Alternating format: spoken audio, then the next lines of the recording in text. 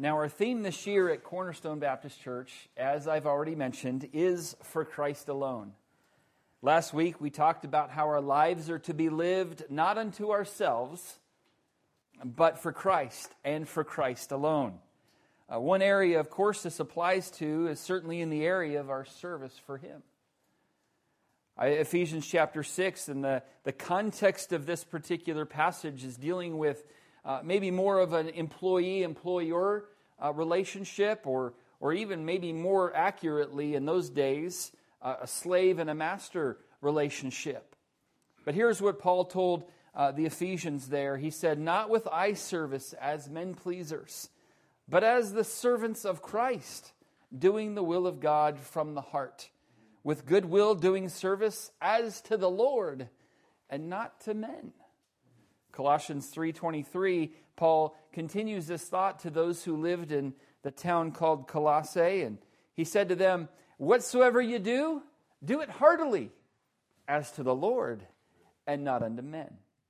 And so as we serve the Lord, we do need to indeed keep our focus on the fact that we are serving Him and not necessarily men. You know, a story I read this week about a Roman aqueduct at Segovia, Spain.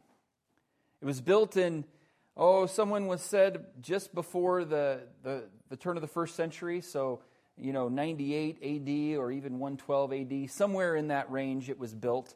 I'm not quite that old, so I wasn't really around at those days to really know for sure.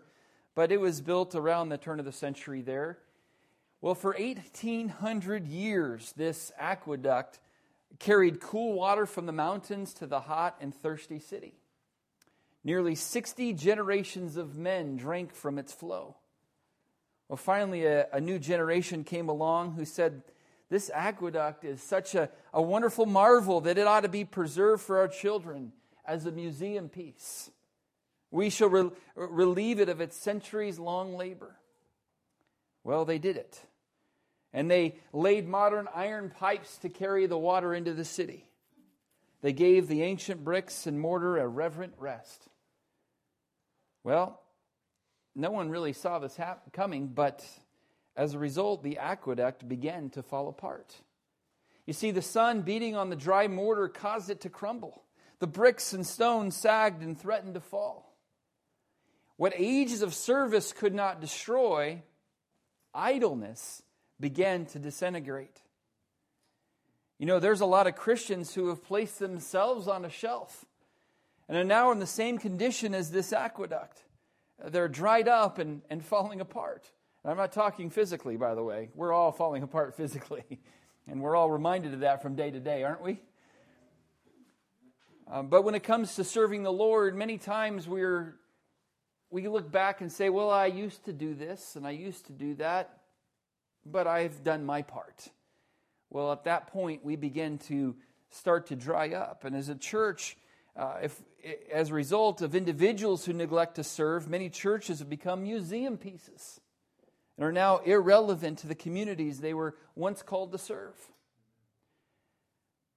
I went to the chiropractor with my family this past Wednesday morning. And I knew it was going to not feel too great at the moment.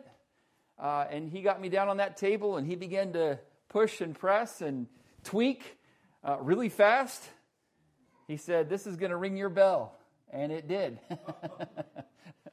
Isn't that the language he uses? One of the things in the conversation, though, he said is the most dangerous thing for our bones and joints is lack of movement. When we stop to move, they start to fuse. And as I thought about that, when it comes to serving, the same thing can be said. When we stop serving, we start fusing together and we become really stiff, and even spiritually as well. Now, I'm aware of some of the history of Cornerstone Baptist Church, and one thing is for certain: God has done great and mighty things in our past, and I'm thankful for that. And to God be the glory for how He's kept this church going for all these decades.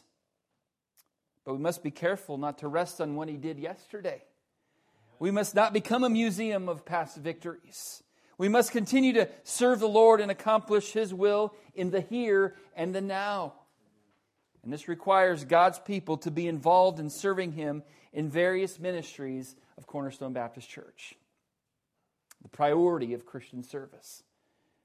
This morning I want to share with you 4 aspects from Romans chapter 12 that give us really the priority of serving the Lord and explaining it a lot better. And so let's get into the message this morning. First of all, I want you to see here in Romans chapter 12 the unity in Christian service. The unity in Christian service. Verse 4 kind of brings into this idea of unity here. Verse 4, For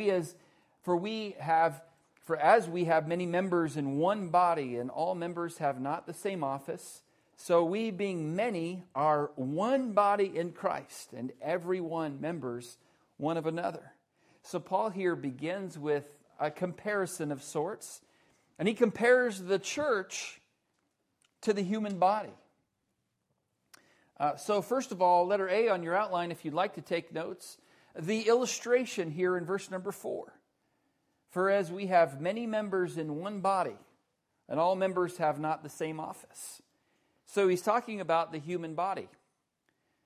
Your body and my body is made up of many different systems that make it function as one body. Right? We have the circulatory system, we have the digestive system, we have the endocrine system, we have, I'm going to probably forget some of them, we have the excretory system, the immune system, the lymphatic system, the muscular system, the nervous system, the reproductive system, the renal system, the respiratory system, and the skeletal system. All of them are important. Every one of them is. Each of these systems work independently, and they also work together in order for us to function properly.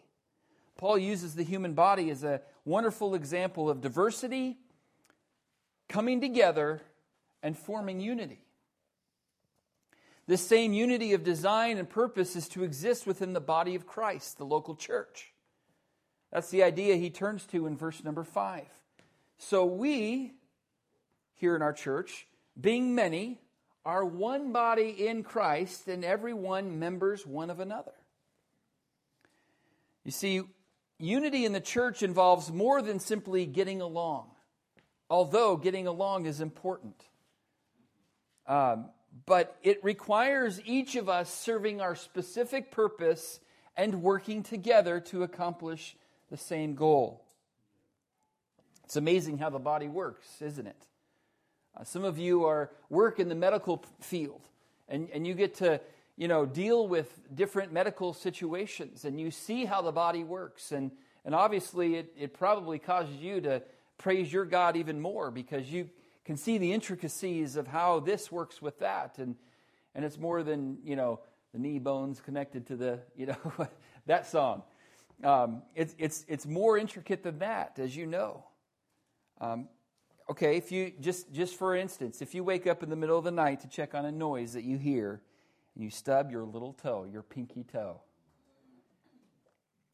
your whole body begins to notice very soon that pinky toe is hurting. And from what I understand, this same little toe has a large impact on your balance. And if I shared the story that I went hiking several weeks ago, before we moved here to Oklahoma. I went hiking, and my little pinky toes, both of them, rubbed against my shoes on the way down from this hike. And they both had very large blisters. And for the next week, I was just limping along. And I was trying to put Band-Aids on. I was trying to put all kinds of things to make it not hurt so badly, but it hurt really bad. And my whole body noticed those little pinky toes. Now, normally, we don't put a lot of focus on the little pinky toe, right? I mean, you never have heard someone paying thousands of dollars for plastic surgery to improve the look of their little pinky toe. How silly would that be? Hey, doc, I want, a pinky toe, surgery. That just doesn't happen. Although maybe I could probably stand to do that. My pinky toe is not much to look at, but it functions and it's a part of my body, and it serves a purpose, and it's beneficial to the rest of my body. It keeps me standing upright. And I'm thankful for it. Now, there are some areas of service that may not receive much attention in the local church, but they're needful nonetheless. Every part of Christ's body is needful, useful, and profitable. And in many cases, certain elements of the body are not working together, unfortunately. When this happens, trouble will arise for the entire body.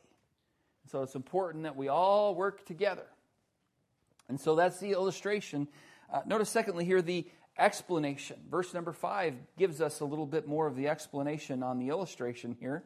So we being many are one body in Christ, and every one members one of another. As we've mentioned, the human body is made up of various components. They all work together seamlessly. You take the skeletal system and say, you know what, I don't need the rest of you.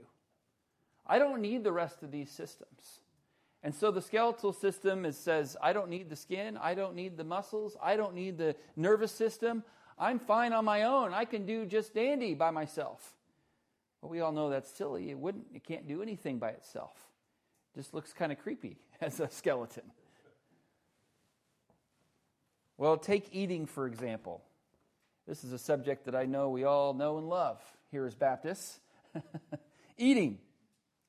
How do these systems work together to allow us to eat? Well, we smell the food cooking. We begin to feel hungry. We walk with our feet to the kitchen. We use our hands to gather the desired portion of food, and maybe more food than we should have. We use our fingers then to hold the utensils, and our arms to move the food to our mouth that has teeth, to chew the food, and taste buds to taste the home-cooked goodness. Well, then the digestive system begins to work, and the bloodstream comes in, and the nutrients are pulled out, and we're able to continue to function. All of those things are working together. All of those systems working together to allow us to eat. This is the kind of seamless cooperation that should exist within the body of Christ, within the local church. All of us working together to accomplish one specific goal. Unfortunately, many have come to believe that they can get along with just as well without other believers. There are also many who seem to think that the rest of the body can handle things without them. The nervous system says, you don't need me today, I'm just going to take the day off. Well, that's not going to really help matters. Your muscle system says, I have been doing all this work all this time. I need a day off. Well, if your muscle system decided to take a day off, you wouldn't be here today. We can't afford to do that. We have too much. There's too much at stake for us to think that someone else is going to carry the load when we have a specific purpose and plan. Now, there, of course, is a parallel passage to Romans chapter 12 found in 1 Corinthians chapter 12. And this deals with the same idea of the body and the local church working together. 1 Corinthians chapter 12, verse 12 says this, "For as the body is one and hath many members, and all the members of that one body being many are one body, so also is Christ. For by one Spirit are we all baptized into one body, whether we be Jews or Gentiles, whether we be bond or free, and have been all made to drink into one Spirit. For the body is not one member, but many. If the foot shall say, because I am not the hand, I am not of the body." And that's silly, right? If the foot says, well, I'm not as important as the hand is, then I really don't belong to the family or to the body. Well, yes, of course it does. He says, is it therefore not of the body? Yes, it is part of the body. And if the ear shall say, well, because I'm not the eye, I am not of the body. Is it therefore not of the body? If the whole body were an eye, I would say, first of all, that'd be creepy if a giant eye walked in here and said, I'm a giant eye. That would be pretty creepy. It says here, if the whole body were an eye, where were the hearing? If the whole were hearing, where were the smelling? But now hath God set the members, every one of them in the body, as it hath pleased him. And if they were all one member, where were the body? But now are they many members, yet but one body. And the eye cannot say to the hand, I have no need of thee. Nor again the head to the feet, I have no need of you. Nay, much more members of the body which seem to be more feeble are necessary. So you see here, every part of the body has a duty, and all parts come together for the good of the whole. To put it plainly, if you are saved, you are part of the body. If you're a part of the body, there is a place of service for you. And service must be a priority. A lot of people only simply wish to serve God, but in an advisory capacity only. I'll just kind of, be like the supervisor here and tell God how to do it, or tell everyone else how to do it. That's how I want to serve the Lord. That's my spiritual gift, telling people what to do. Some like to stand back and watch. I read a story about a group of soldiers who were repairing a small defense barrier during the Revolutionary War. While this was happening, a man in civilian clothes rode by. And he stopped and he noticed that their leader was shouting instructions but making no attempt to help them. Asked why by the man in civilian clothes, this leader retorted with great dignity, "Sir, I am the corporal." Well, the stranger apologized. "I didn't realize." He dismounted and proceeded to help the exhausted soldiers who were fixing this defensive barrier. Well, the job was finished, and he turned to the corporal and said, "Mr. Corporal, next time that you have a job like this and not enough men to do it, go to your commander-in-chief, and I will come and help you again." And you see that man in civilian clothes was none other than George Washington. He was a man who was willing to get down off the horse, get his hands dirty, and get the job done. A lot of us aren't willing to do that because, it's a little beneath me to do this or do that. Someone has once said that the church is a lot like a football game. Thousands sitting in the stands in desperate need of exercise, watching 22 men out on the football field desperately in need of rest. How true that is. Some like to serve as consultants. There's no shortage of people who will tell you what needs to be done in the church. But God is looking for those who will do what needs to be done in the church. So how can you and I perform Christian service? Well, that leads me to the next thought this morning, and that is the ability of Christian service. The ability in Christian service. We can accomplish things that may seem impossible because of the power that is at our disposal. God has given each of His children a gift to use to serve Him. Romans chapter 12, if you want to kind of flip back over there, if you're not already back over there. Verse number 6, we have this concept here that God has given us gifts, the ability then to serve Him within the local church. Verse 6, having then gifts differing according to the grace that is given to us. And then he goes on and down and lists these different gifts that God has given. 1 Peter chapter 4, verse 10 says this, and as every man hath received the gift, even so minister the same one to another as good stewards of the manifold grace of God.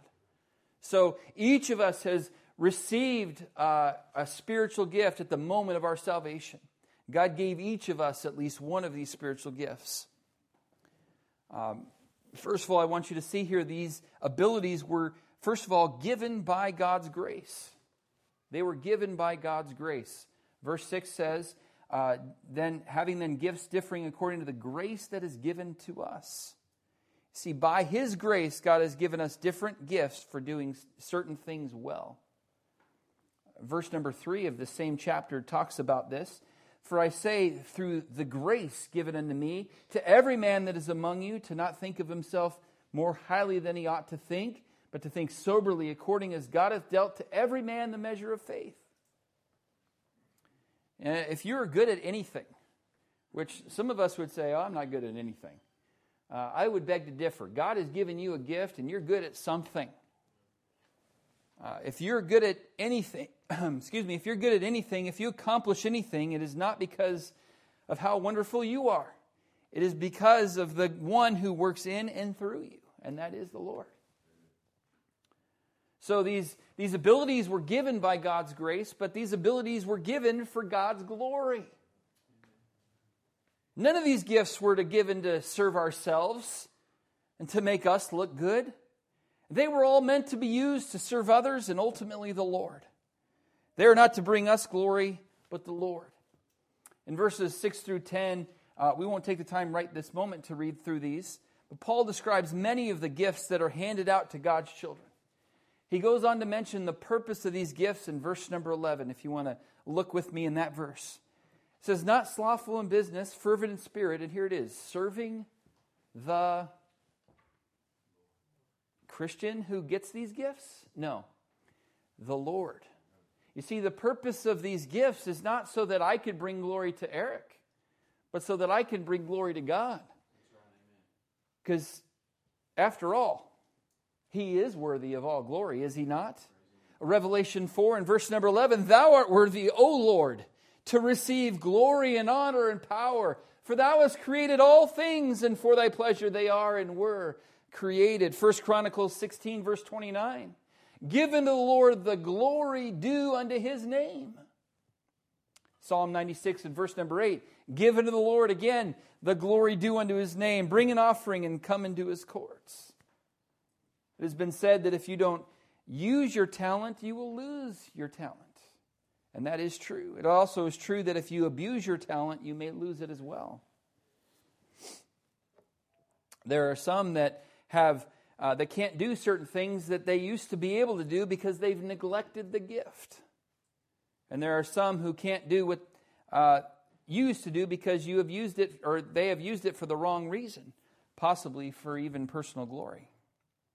And so we see here the ability in Christian service that God has given us, again, by His grace and for His glory. But thirdly, this morning, I want you to see the diversity in Christian service. In verse number 6 here, beginning in the last part of the verse, it says, Whether prophecy, let him prophesy according to the proportion of faith. Or ministry, let us wait on our ministering. Or he that teacheth, on teaching. Or he that exhorteth, on exhortation. Or he that giveth, let him do it with simplicity. He that ruleth, with diligence. He that showeth mercy, with cheerfulness. And he goes on down and lists all of these different gifts. And there are several different talents that or gifts that Paul mentions in these few verses. And so we've listed a lot of them here. Even in verse... and then another parallel passage that lists even more gifts that are mentioned here is Ephesians chapter 4, verse 11. He gave some apostles, some prophets, some evangelists, and some pastors and teachers. Now, to be very clear, no parts of the body are unimportant, and none should be left out. Just like if you say, well, I don't really need my nervous system today, and you rip that out of your body, it would be a difficult day for you. You would have a bad day. Every member of Christ's body has been gifted in some area or another. Do what God gifted you to do and leave others to do what He gifted them to do. And don't be jealous of what the grace of God has produced in the life of another believer. Don't compare your gift with theirs and say, well, they've got this gift and I really wish I had that because all I have is this gift. Embrace the gift that God's given you. He tailor-made that gift just for you. Use it to the best of your ability. Develop it and find ways to use it to bring Him glory and honor. Figure out what your gift is and devote yourself to honoring God with that gift. Finally, this morning, I want to share with you the responsibility in Christian service. The responsibility in Christian service. We have some different responsibilities for those of us who have been saved and given these gifts. What are we supposed to do with these gifts? Well, here's 3 responsibilities that we have in Christian service. First of all, the responsibility of loyalty. If we are using our talents for God's glory, we must be loyal to God's call and serve fervently. We've been given this gift. We better not waste this gift. We better not neglect it. We better not misuse it. We better be good stewards of the gift that God has given us. And find opportunities to exercise this gift. To bless others, yes, but ultimately to bring glory to God. Colossians 3:23, and whatsoever you do, do it heartily as to the Lord and not unto men. Serve with all your heart. Verse number 11 says this, not slothful in business. Brother Jacob encouraged us yesterday morning to not be spiritually lazy. That was a good challenge. But when it comes to serving the Lord, we better not be slothful in business. And then it says, fervent in spirit. Let's fervently use our gifts to serve the Lord in the local church. Teach with everything you have. Encourage everyone you encounter. Give generously. Take the leadership responsibility seriously. Show compassion to all men. Whatever your gift, give your all as you exercise that gift. And it is great to know that God has given each of us a special gift. Find out what it is and use it and give it your all. So we have a responsibility to be loyal ultimately to God, to be a wise steward of what He has given us. But we also have a responsibility in love. Verse number 9 says, let love be without dissimulation. You say, I never use that word dissimulation. I don't either, except when I'm reading Romans 12:9. The word dissimulation here in that focus of that verse is talking about let your love be sincere. Let your love be genuine. Let it not be fake or, you're putting on a show. Let it be genuine, heartfelt love as you serve. Paul is saying, look, don't just pretend to love others. Really love them. Love each other with genuine affection. If we're going to serve others, it's going to be out of obedience to Christ, and it needs to be rooted in love. We are told in Galatians chapter 5, verse 13, to serve one another by love. I was reminded of a verse yesterday, 1 Peter chapter number 4 and verse number 8, right before Peter talks about being good stewards of the gifts that God's given us. Verse number 8 says, and above all things, 1 Peter 4:8, above all things have fervent charity among yourselves, for charity shall cover the multitude of sins. Have fervent charity among yourselves. There needs to be, although our church name is Cornerstone Baptist Church, I hope it means when people think that, they think Love Baptist Church. That this is a place where they can be loved and they can express love to others. That's the type of church I want this to be, and I believe God wants this to be as well. So as we serve the Lord, as we serve one another, let's do it in love. That's our responsibility. And then the final responsibility we'll mention this morning is the responsibility of labor. Of labor. We must do it. Notice the way we are to labor. We're to be fervent in spirit, not lazy, but working hard. We're not to be slothful in business, as we've already mentioned. We're to be serving the Lord and working enthusiastically. Going down here in verse number 13, distributing to the necessity of saints. When God's people are in need, we're ready to help them and assist in whatever they need. We are willing to maybe drop what we're doing to go and help a brother in need, where we're putting their needs before our own. And then given to hospitality. We talked a little bit about that last Sunday night in our banquet. Using hospitality without grudging. Remember that? Given to hospitality. Always be eager to get to know one another and practice hospitality. There really are no excuses for neglect of service. General William Booth, the founder of the Salvation Army, He lost his eyesight as he got a little older. And his son was given the difficult task of telling his father that there would be no recovery for when he started losing his eyesight. He asked, "Do you mean to say that I am now blind?" The general asked. "I shall never see your face again?" "No, probably not in this world," said his son. "Bramwell," said General Booth, declared, "I have done what I could for God and for his people with my eyes. Now I shall do what I can for God without my eyes." You see, he didn't take that as an opportunity to say, "I'm done. I guess my days of serving are over." He said, "I guess I just need to find a different way now to serve him." And so I would encourage all of us, no matter what our condition might be physically or even spiritually, but to get in the work, to get involved in serving the Lord. Someone wrote, I'll close with this. Someone once wrote this, and I thought it was excellent, and I thought I would share it at this time. They wrote, "This is my church. It is composed of people like me. It will be friendly if I am. It will do a great work if I work. It will make generous gifts to many causes if I am generous. It will bring others into its fellowship if I bring them. Its seats will be filled if I fill them. It will be a church of loyalty and love, of faith and service, if I who make it what it is am filled with these. Therefore, with God's help, I dedicate myself to the task of being all these things I want my church to be." You know, we all have kind of a mental picture of what we hope our church is.